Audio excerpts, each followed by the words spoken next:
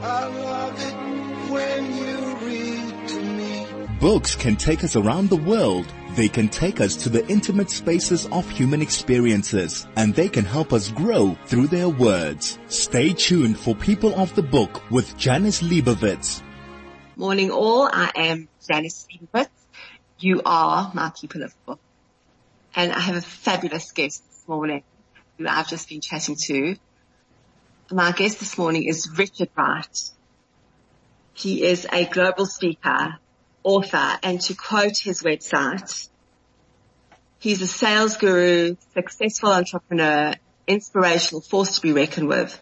He is a 3-time stage 4 brain cancer survivor who overcame all the odds of beating cancer while at the same time competing in some of the world's toughest endurance events, including 6 Ironman triathlons. Yes, that's right, 6 Ironman triathlons. Welcome to the show, Richard. It's an absolute privilege to have you with us this morning. Janice, thank you for having me. And the privilege really is mine. I'm excited about this chat and really grateful for the opportunity to spend some time with you. So thank you, and I'm looking forward to it. It really is an absolute pleasure to have you. And as I said earlier, I was online for your virtual book launch, and really the energy that you share and the energy that just flows from you, even on screen. I can't imagine being in a live talk that you do. That must be absolutely incredible. And I really hope that you are going to share that with me and with whoever is listening this morning. And I know that you really loathe being called an inspirational and motivational speaker. You are a resilience coach. Is that a preferable term? So about the energy, what you're going to get is just Richard. So I try very hard just to be authentic. So, whatever. But authentic Richard is energetic and dynamic. We'll look back on this and decide. But, so what I love your resilience coach, fabulous, but I'm transformative storyteller. So I think that's all I really do is tell my story, and in the hopes, and it's exactly what I did with the book. Is telling my story in the hopes that if it would resonate on some level with anybody who reads it or anybody who hears me on stage, it'll help to transform their thinking and try to help them think a little bit differently. And if that's all I can do, then wow, I'm chuffed and happy days. And I think you like playing it down a little bit by saying that's all you can do. And for those who don't know, the book that Richard has written is called The Power of Purpose. It's autobiographical. It's published by Tracy McDonald Publishers, and it's Richard's story. It's his story. It's about his journey with cancer. It's his journey through his Ironman journey, and it's his purpose and what his purpose in life was. When he was first diagnosed, was he realized that his purpose in life was that he did not want to leave his 2 young daughters without a father. And after this break, we're really going to delve into this and chat about his 2 daughters and his relationship with them and the purpose that he has in living his life for them, for himself, and what that purpose is after the break. I love it when you read to me. This is People of the Book with Janice Liebowitz. I'm back with my guest, Richard Wright, and we're going to be chatting about his book, The Power of Purpose. So Richard, it's 2016, and you are diagnosed with a very rare form of pituitary cancer. And you do the worst thing possible. You Google it. Isn't that what we all do when we have symptoms we don't know anything about, right? Yes, and we're always told don't go to Dr. Google, and that's the first thing we all do. Correct. And Dr. Google gives us exactly the same diagnosis for every single ailment. And I guess at this time, it's not the thing to joke about, but yes, it is. Whatever you've got, it might be intermittent pain in your right elbow, some headaches from time to time, and Dr. Google says you've got death. That's what you've got. Absolutely. It does. It dishes up the worst case scenario. And in this instance with the pituitary cancer, I couldn't even find anything on normal Google. I had to go to the medical search engines because it's just so rare, which made it even more frightening and scary. But, what I read there made me feel good and bad at the same time. What I read was you shouldn't actually be able to read this now because you shouldn't be alive. And then, the other, so, obviously it can't be that bad. So it was a bit of both, I guess.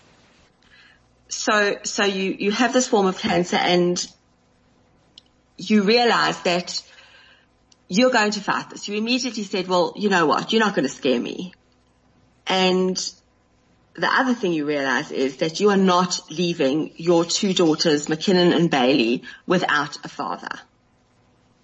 And, correct. You then decide you're going to do an Ironman. So there was a little bit of time in between all of these things, but yes, essentially. So part of it at that point in time, and this is all in the book. So the book is not just the cancer story and not just the Ironman story. There's a lot of life in there as well, because it really was a journey of unbecoming and being forced to confront my own frailty and my own life and identity. I went through a number of identity crises. We try so hard throughout our lives to become all the things that we feel the world needs us to become, the things that we need to be for our parents to be proud of us, to say, I love you, I'm proud of you, and to avoid the things where our parents say, go to your room, you're no longer part of this family. And that continues throughout our lives. And then when somebody tells you that you are going to die, you no longer have to be anything for anybody. You can be the most authentic version of yourself. But then I think you sit back and think, well, who the hell am I anyway? So that was a tough part of things. And I've always been a very, very proud dad, a very involved dad. And in the beginning, and I didn't want my girls to know that I had cancer. So I had to have a brain op to have the tumor removed, and I had to have radiation therapy, 35 treatments on the trot, 7 weeks of that. And throughout all of that, my girls just knew that I had a tumor removed. They didn't know it was cancerous. And I tried my hardest to try and protect them from, the fear and what comes along with cancer. And I don't know how well I got that right, but that was really a big intention of mine, to try and protect them. And part of what was, I think, the scariest part at that point in time is that I actually couldn't afford to die. I'd been through a really rough divorce. I don't think there is such a thing as a great divorce. It's not what we plan in life, but I really had lost everything financially and had spent 6-7 years trying to rebuild and had got to the point where I was getting my head above water, but I certainly wasn't in a position to leave my girls taken care of or protected going forward. So, that was just the reality of it. And that became even a bigger driving force in terms of, number one, I don't want my two little girls not to have a dad. And number two, I actually can't afford to die at this moment in time. That was the reality. Yes. So when so as you said, it's all in the book, but the book itself, as you said, is not just about, it's not, right, chapter 1, cancer, chapter 2, Ironman, chapter 3, I'm not dying, I'm staying here with my daughters, end of book. It's not about that. And really, I do urge you, if you're listening, this is really a life-changing book. And I think someone described it as a man's search for meaning for today's times. And I mean, you can't get a bigger compliment than that, really. That was amazing. Especially from who it came from. That was from Bronwyn Williams. And she's a smart cookie and she's an ink drinker. She's probably the most avid reader I've ever come across in my life. So she read the book. In fact, the journey, Tracy McDonald approached me to say, listen, would I consider writing a book? And I said, yes, absolutely. It's something I've been wanting to do. About 1.5 years ago, I started with one chapter. But, I don't even know how to go about it and self-publishing or getting a publisher. I really don't even know. It's just too overwhelming. I'm still trying to survive cancer and work and earn a living, just too much. And that was the best thing that could ever have happened to me because she gave me deadlines. I'm one of those lastminute.com people. If there's no pressure, it's never going to happen. And Tracy was the pressure and she was phenomenal. She and her team were really, really amazing. So, but even towards the end and having to send it out to a couple of people just to read it and to make sure and make myself feel a little bit better about what I produced. And Bronwyn was one of them. And her response was amazing. And what I was worried about is that there was perhaps a little bit too much triathlon in there, a couple of too many events. And she's a non-athlete by her own mission. And she said to me, absolutely not. She found that the enthralling part. So that was interesting. But what happened next was Tracy said to me, listen, you've got to do a final read and a final edit. We want to go through every single word. I couldn't even get through 25% of the book. I got hold of her to say, Tracy, please, can we defer this thing? I really think I could have done better. Can I please rewrite this? And it was terrifying to think that people were going to read what I've written. And the reason for that, and I think that's perhaps why people are relating so well to it, and that's overwhelmed me, is it's a deeply human read. I couldn't have been more vulnerable. I've shared the deepest, darkest places. I've shared my failures. I've shared my fears. But I've tried to make it not just an autobiography and not a self-help book, somewhere in between, just something that people can relate to in a way that's going to help them to change their own thinking. But I couldn't have been more authentic and vulnerable. And I think that's what's been the scary part for me. And I think you've hit the nail on the head, because I want to read part of what one of our reviewers, Sarah Cohen, has said about the book. And what she said is, Richard's story is told with raw honesty, humility and humor, and provides proof that difficulties spark achievement, especially when linked to a sense of purpose. It is a profound story of resilience and endurance.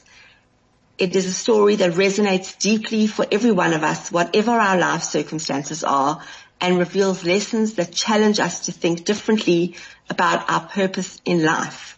He states emphatically that strength comes from deciding not to surrender. Struggles develop strength, and it is important to cut out negativity. He also adds that we should have a change in mindset where we focus on the wealth in moments, experiences, learning, relationships and love rather than money and possessions. And I think she has summed it up perfectly. And as you said, your authenticity comes through. That is just the most amazing review, and thank you very, very much. I listen to words like that, and it's incredibly humbling, gratifying, thrilling, exciting, delighting. Yes, it's all of that. Yeah. Okay. After this break, I want to get into three particular parts of the book and three particular types of personality that are mentioned in the book. But we're going to take a break right now.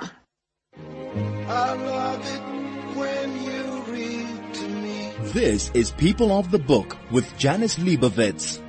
Yeah, resilience and perseverance. I think we've all learned that during this time. Wow. It's been tough, and it just keeps going. And I think that's the hardest part, is we can't see where the end is. And what I say, I'm a professional speaker, and it's what I do, and I try and motivate and inspire and encourage and help people to, change their thoughts. And, over this time, I talk a lot about the events that I've been through, and as much as they were really hard and they tested me with everything, I at least knew where the finish line was. I knew that I just had to keep on putting one foot in front of the next, and at some point in time that magic red carpet was going to appear, and I could cross the line and the pain would stop. But we didn't know where this thing's going to end, and that's the hardest part, It's like a bunch of endurance triathlons just strung out one across, one after another, and when on earth do we get to the final one? Yes, there's no finish line in sight, is there? Oh, no, it has been hard. It really has. Unfortunately. So before the break, we were talking about, your friend Bronwyn, and she said she's not an athletic person at all, and you were worried that there was too much description of your Ironman endurance and the endurance and the athletic competitions and things like that. Well, anyone who knows me knows that I am the last person to be interested in anything remotely related to anything to do with exercise or anything like that. And if you ever see me running, then you should run too, because something is very clearly wrong. But I find it fascinating reading about endurance races and things like that, because it just fascinates me that people want to put themselves through this, and just why. And I have to ask you, and I don't know if anyone else has ever asked you this, did no one ever say to you that you were being irresponsible? Oh, for sure. Of course they did. Thank you for that. It's a great question. Yes, absolutely. So there are a couple of things that I need to say about that. Number one is that nobody knows you better than you know yourself. And I would never right now, if somebody had to get some form of cancer, I would never say, hey, I think you should go and enter an Ironman. I'm not going to say Is that the answer? Yes, sure. No, that's not the answer.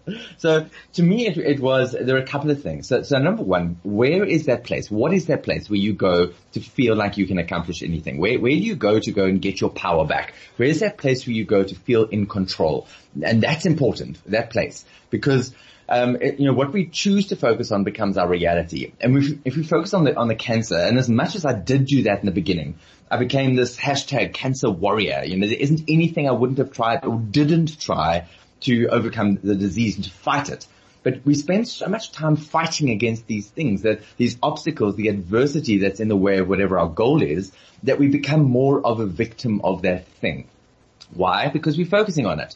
The law of attraction is whatever we focus on, we will attract more of. And our brains are the most sophisticated filtration system in the planet.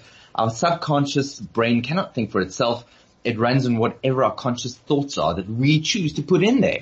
So if we choose to wake up in the morning and say, this COVID is terrible, it's getting on top of me, this thing's going to last forever, then our brain goes to work at filtering in all the things that prove that to ourselves, and filtering out all the reasons that disagree, all the things that we might read or see that disagree with that thought.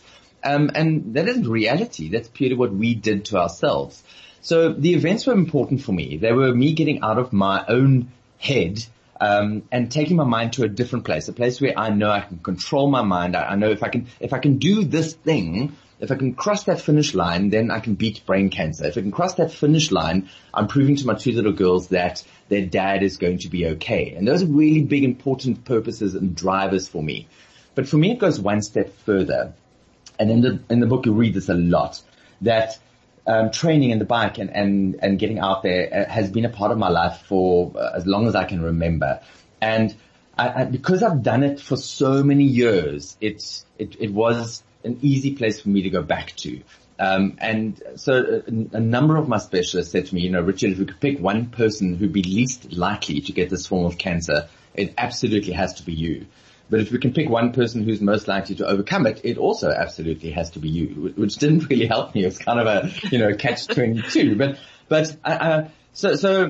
And then the last thing I want to say from an irresponsible point of view, there isn't a single specialist or doctor who said, yes, we endorse this, off you go and do these events. There isn't, my parents didn't, my friends didn't. Everybody was saying the same thing. You've got nothing to prove to anybody. But I know myself well enough that I know that the mental power that I would get in return would outweigh any negative impact on my body. And the next thing is that I was part of a trial with John Hopkins in the States, and it was a study on the effects of vigorous exercise on cancer, and how when we put our body into that fight state where we're pushing it to the point where it's trying to repair itself, but we're not overwhelming it to break it down, our body's in the best possible state of repair, where it can fight cancer cells far better than if it's in a rest state. So there's all of that science behind it as well. But I'm going to go back to the first thing and say that I still wouldn't say to everybody who gets cancer, go out there and go and, do it Ironman. I definitely would recommend exercise, and I definitely would recommend getting out there because, those benefits are massive. Movement, whether it's yoga, whether it's Pilates, right now, if you're not doing something, you really should be walking around the block. It's how we become more resilient and how we deal with things. Get out there. If you spending your days inside your house, get out of your house. That's so important. No, I absolutely agree. And even if it's just to get out and walk in your garden or just to be in nature, some kind of fresh air is just good for you. It's good for the soul. Correct. So just to pick up, and what I love about your book, because what I love about books is you named your chapters, and I love that. So I'm going to extract 3 types of person and 3 types of personality and character traits: the victim, the complainer, and the billionaire. Wow. Yes. Let's chat about that for a minute. Who's the victim? Who's the complainer? Who's the billionaire? Okay. How do we get out of that victim and complainer role? How do we turn that around? And what is the billionaire, and how are we all billionaires? Oh, I love that. Okay, thank you. So, the victim, we are all victims right now. If you're listening in right now, you are a victim. And I'll tell you what you're a victim of. You're a victim of coronavirus. Even though, hopefully, you don't have it. We are victims of it.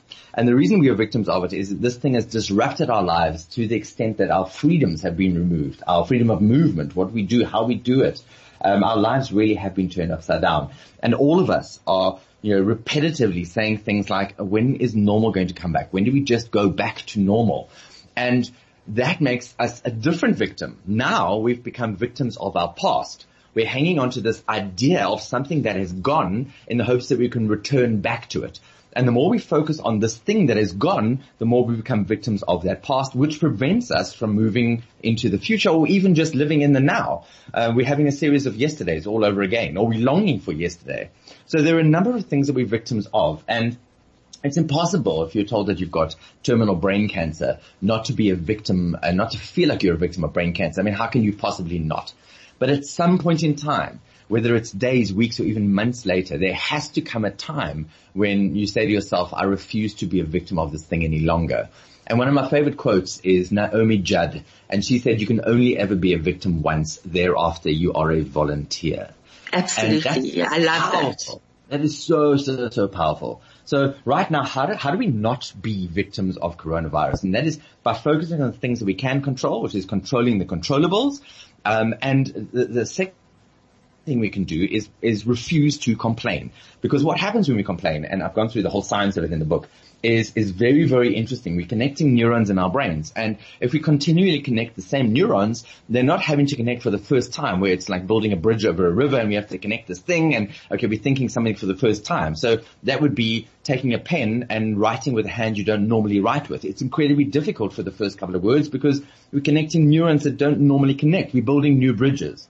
But if you did it over and over and over again, habitually, you're going to become good at writing with the other hand.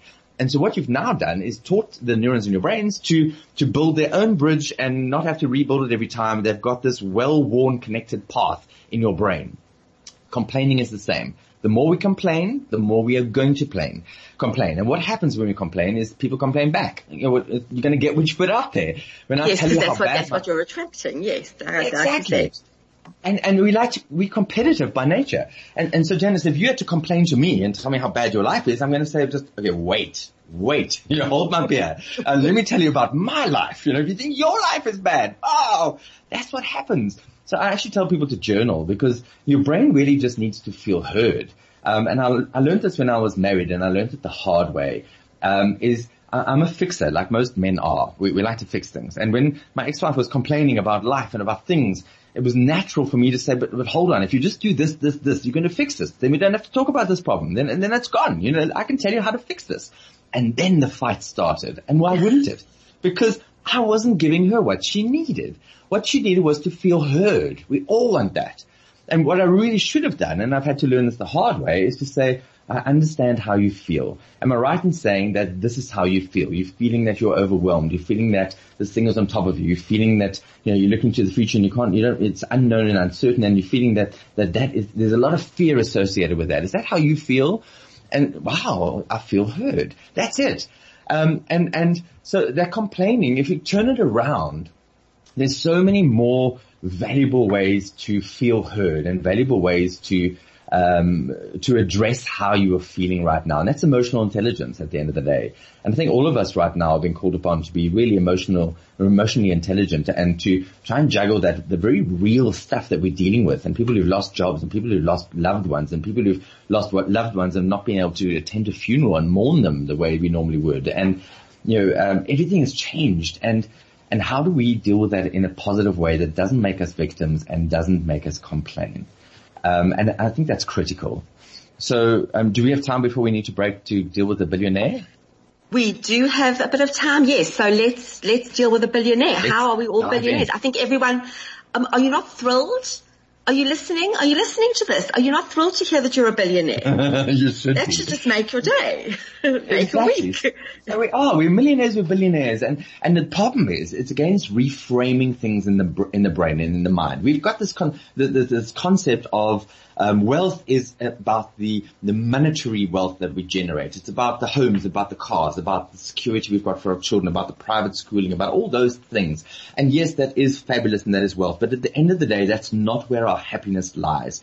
And if our happiness is around a destination, a thing, I will be happy if I marry that person. I would be happy if I can start that business and my business hits the R1 million turnover mark. I will be happy if, X, Y, and Z. What are those things? I'll be happy if I finish my degree. And then what happens is we miss this incredible, valuable, phenomenal thing called life. That is all the stuff that is happening to you while you pursue this thing called happiness. And what I realized is that we are all billionaires, and being a billionaire has got nothing to do with monetary value at all. Every single day we wake up and we have 86,400 in our account. And if something negative happens to us, that idea of I just lost how many seconds of my day, and what are we going to do about that? And you've got 86,000 X odd seconds left. Are you going to throw away the rest of that time because you're going to spend the rest of the time moaning about this bad thing that has happened, this negative thing that has turned your day upside down? Or are you going to just write it off and say, okay, that was a couple of minutes out of my day that were less than fabulous, but you know what? I've got the rest of my day to live and to experience and to appreciate. So, if you had to add up all the seconds you've been alive, for me I'm 1.56 billion seconds that I've been on this planet. That's an incredible gift, and what an amazing amount of value and wealth.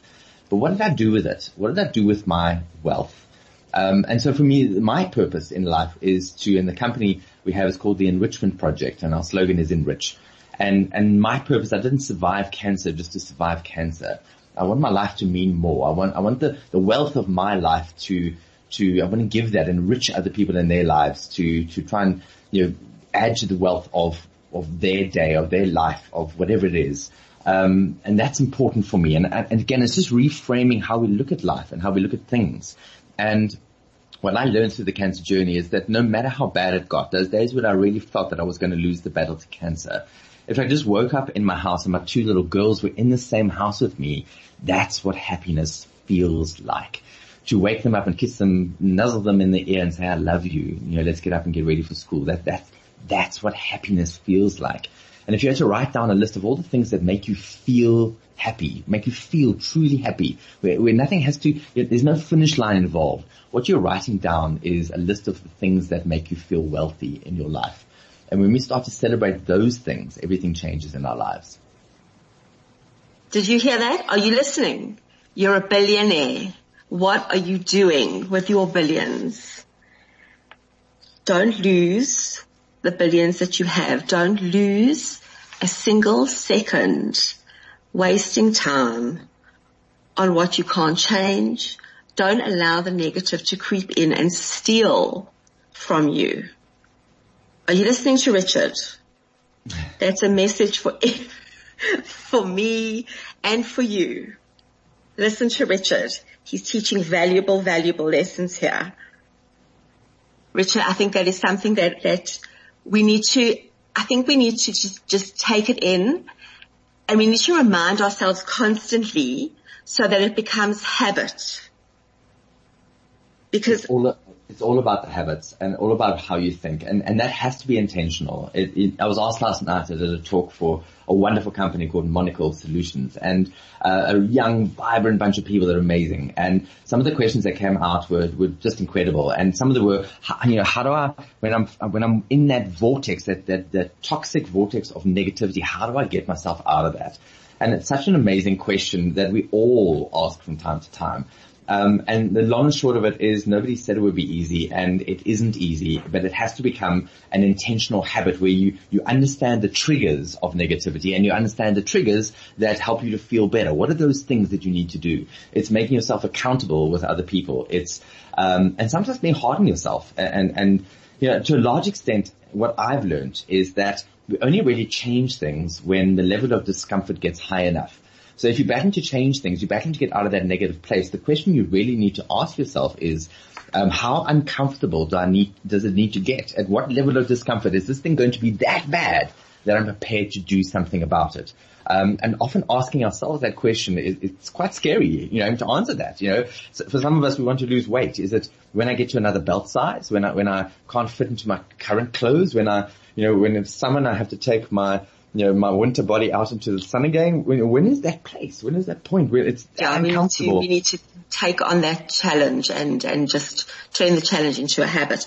After the break, we are going to chat about a life-changing TV interview. We're going to take a break now, and we're going to get back to that. I love it when you read to me. This is People of the Book with Janice Liebowitz. I'm back with my guest, Richard Wright.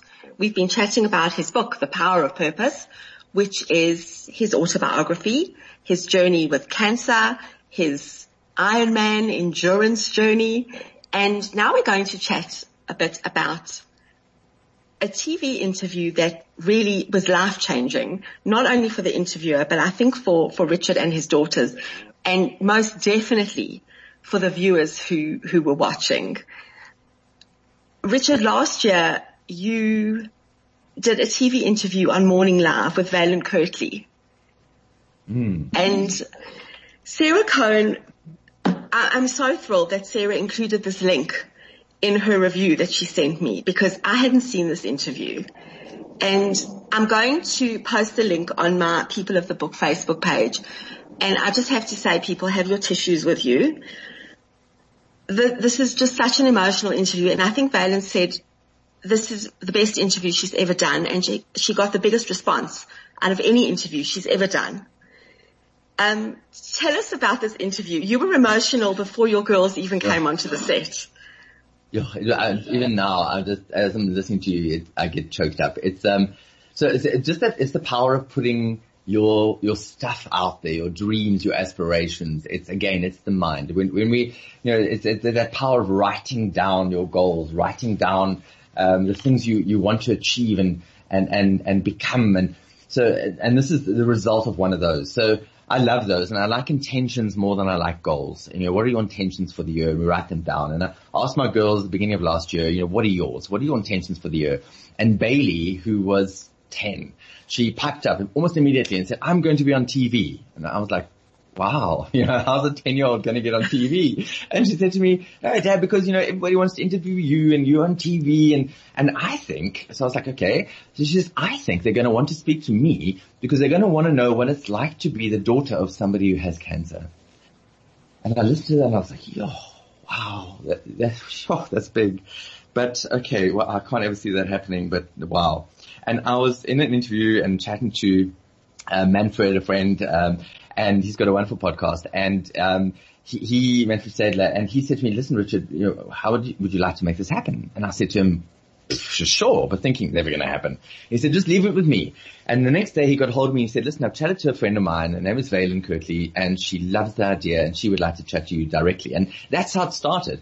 And so Valen and I agreed that the girls were going to come on to live set, but we wouldn't tell them. So we didn't want them to be prepared or overwhelmed or incredibly nervous. So it was just going to be Dad's going to be on live TV, interviewed by Valen, and they were going to be on set to watch. And they were. And it was, as you said, it was really an emotional interview. And I think it was also because I knew it was going to come. And then the two girls were invited on, and the look on their faces, it was wow. But the questions posed to them, both of them wish they could have a do-over. Bailey's actually still got it on her phone, and from time to time she'll watch it, and she every time she's like, oh man, she gets irritated with herself because, she got so emotional and it was really hard for her. My favorite question is what do you think of your dad? What qualities come to mind? That's my favorite, and basically all the good qualities you can think of. It's just the most amazing interview, and Mac comes across as this young adult, just composed, but it was so incredibly special. And again, it's my purpose, it's my why, and to have them acknowledged, as much as I've tried my best to try and protect them from the cancer and try and allow them to be little girls who can grow up without those fears and just be little girls, I guess that's almost impossible. So for me, people say, why did you write this book? And I didn't write it for a big audience. I didn't write it to even be sold in shops. In fact, the fact that it's being sold at the moment, and the other day I took pics in exclusive books with me next to part of the books, and it was on one of the bestseller shelves, and it was such a pinch me moment. But that wasn't it. I never expected that. I wrote that book for my 2 little girls, that one day they can read it and understand how loved they are, and understand how precious and perfect they are, no matter how imperfect they are, and in the hopes that they might be able to learn from some of my mistakes and pick up some of my life learnings, and that ultimately they can become better human beings. Sure. I think that McKinnon and Bailey are your biggest ambassadors. Oh. They are the presidents of your fan club, for sure. And I mean, when Bailey said that you are every good thing, that was how she described you. She said that you are just every good thing.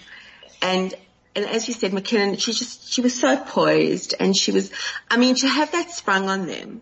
I mean, when you were sitting there and that guy brought those 2 chairs, and I was like, what's going on here? Oh no, please don't tell me that they're bringing his daughters on, because I'm not going to cope.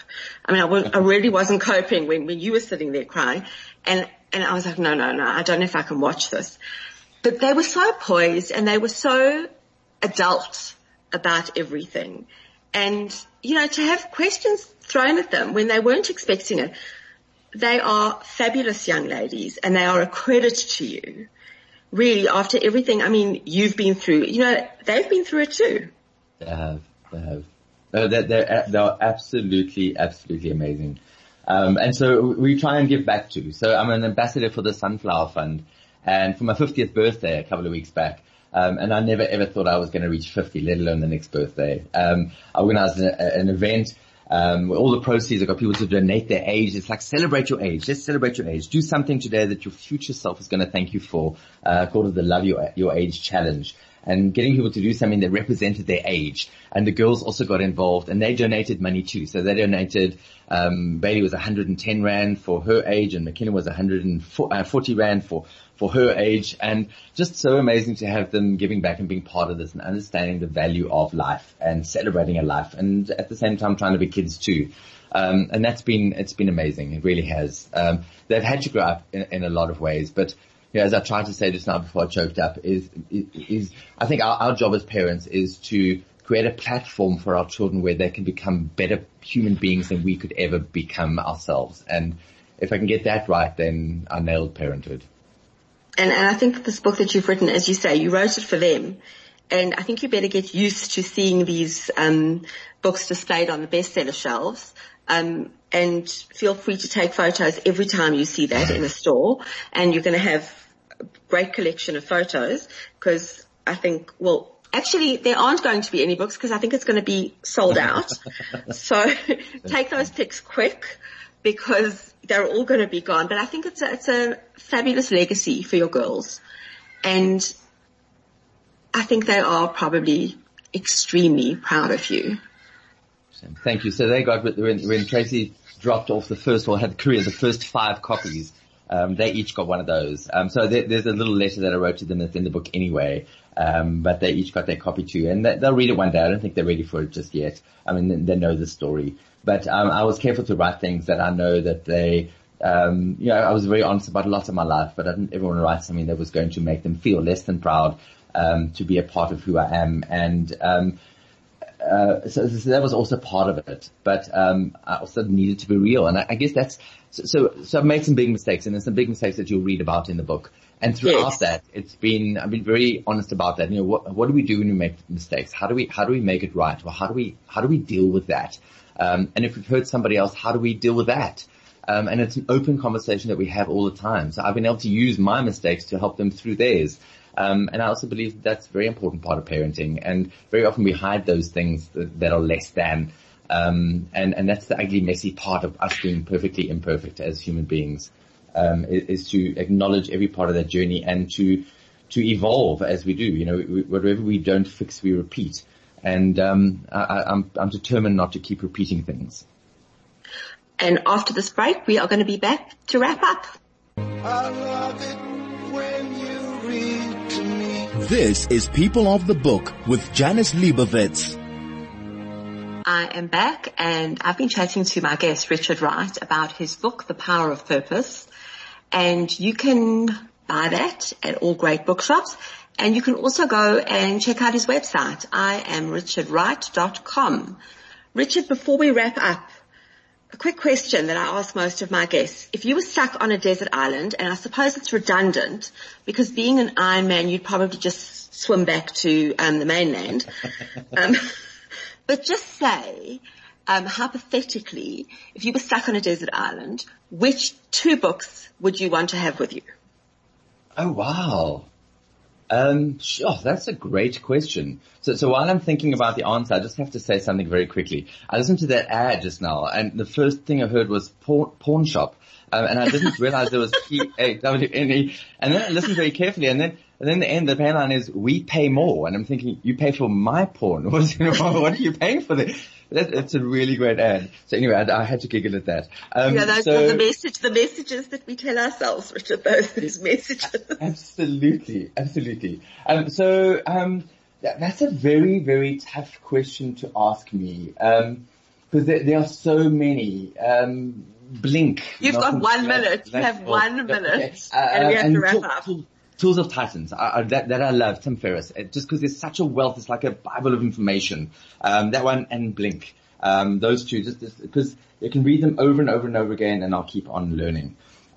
So can I just put in a very quick plug? I didn't ask beforehand, but I'm going ahead. I would love if you could join me on the 3rd of September. Exclusive Books are hosting me for a virtual book launch, and that's another pinch me moment. Exclusive Books are hosting me for a book launch. So the deets are on my website and on all my social media. That's the 3rd of September in the evening, 6 o'clock to 7, and it's going to be amazing. Mike Stockforth is going to be hosting me, and we're going to be chatting. He's very funny, he's very sharp, and yeah, I'd love to have you there. It'll be live. So yeah. Thank you for allowing me to get that plug. It's going to be great, because between you and Mark, the banter and it's going to be great. Be there, online. Just sign up. That's all I can say. Oh, thank you. Great idea. Richard, it has been an absolute pleasure and a privilege chatting to you. And for you listening, I hope you learned some lessons. I hope you listened. I hope you paid attention. Go and buy the book, The Power of Purpose by Richard Wright. Richard, have a fabulous day. Thank you so much for your time this morning. It's been great chatting to you, really. Thank you, and enjoy your weekend. And thanks to everybody for listening. I really appreciate it. Thank you. Thank you so much. And for you listening, stay warm, wear a mask, look after each other, keep reading. Till next week.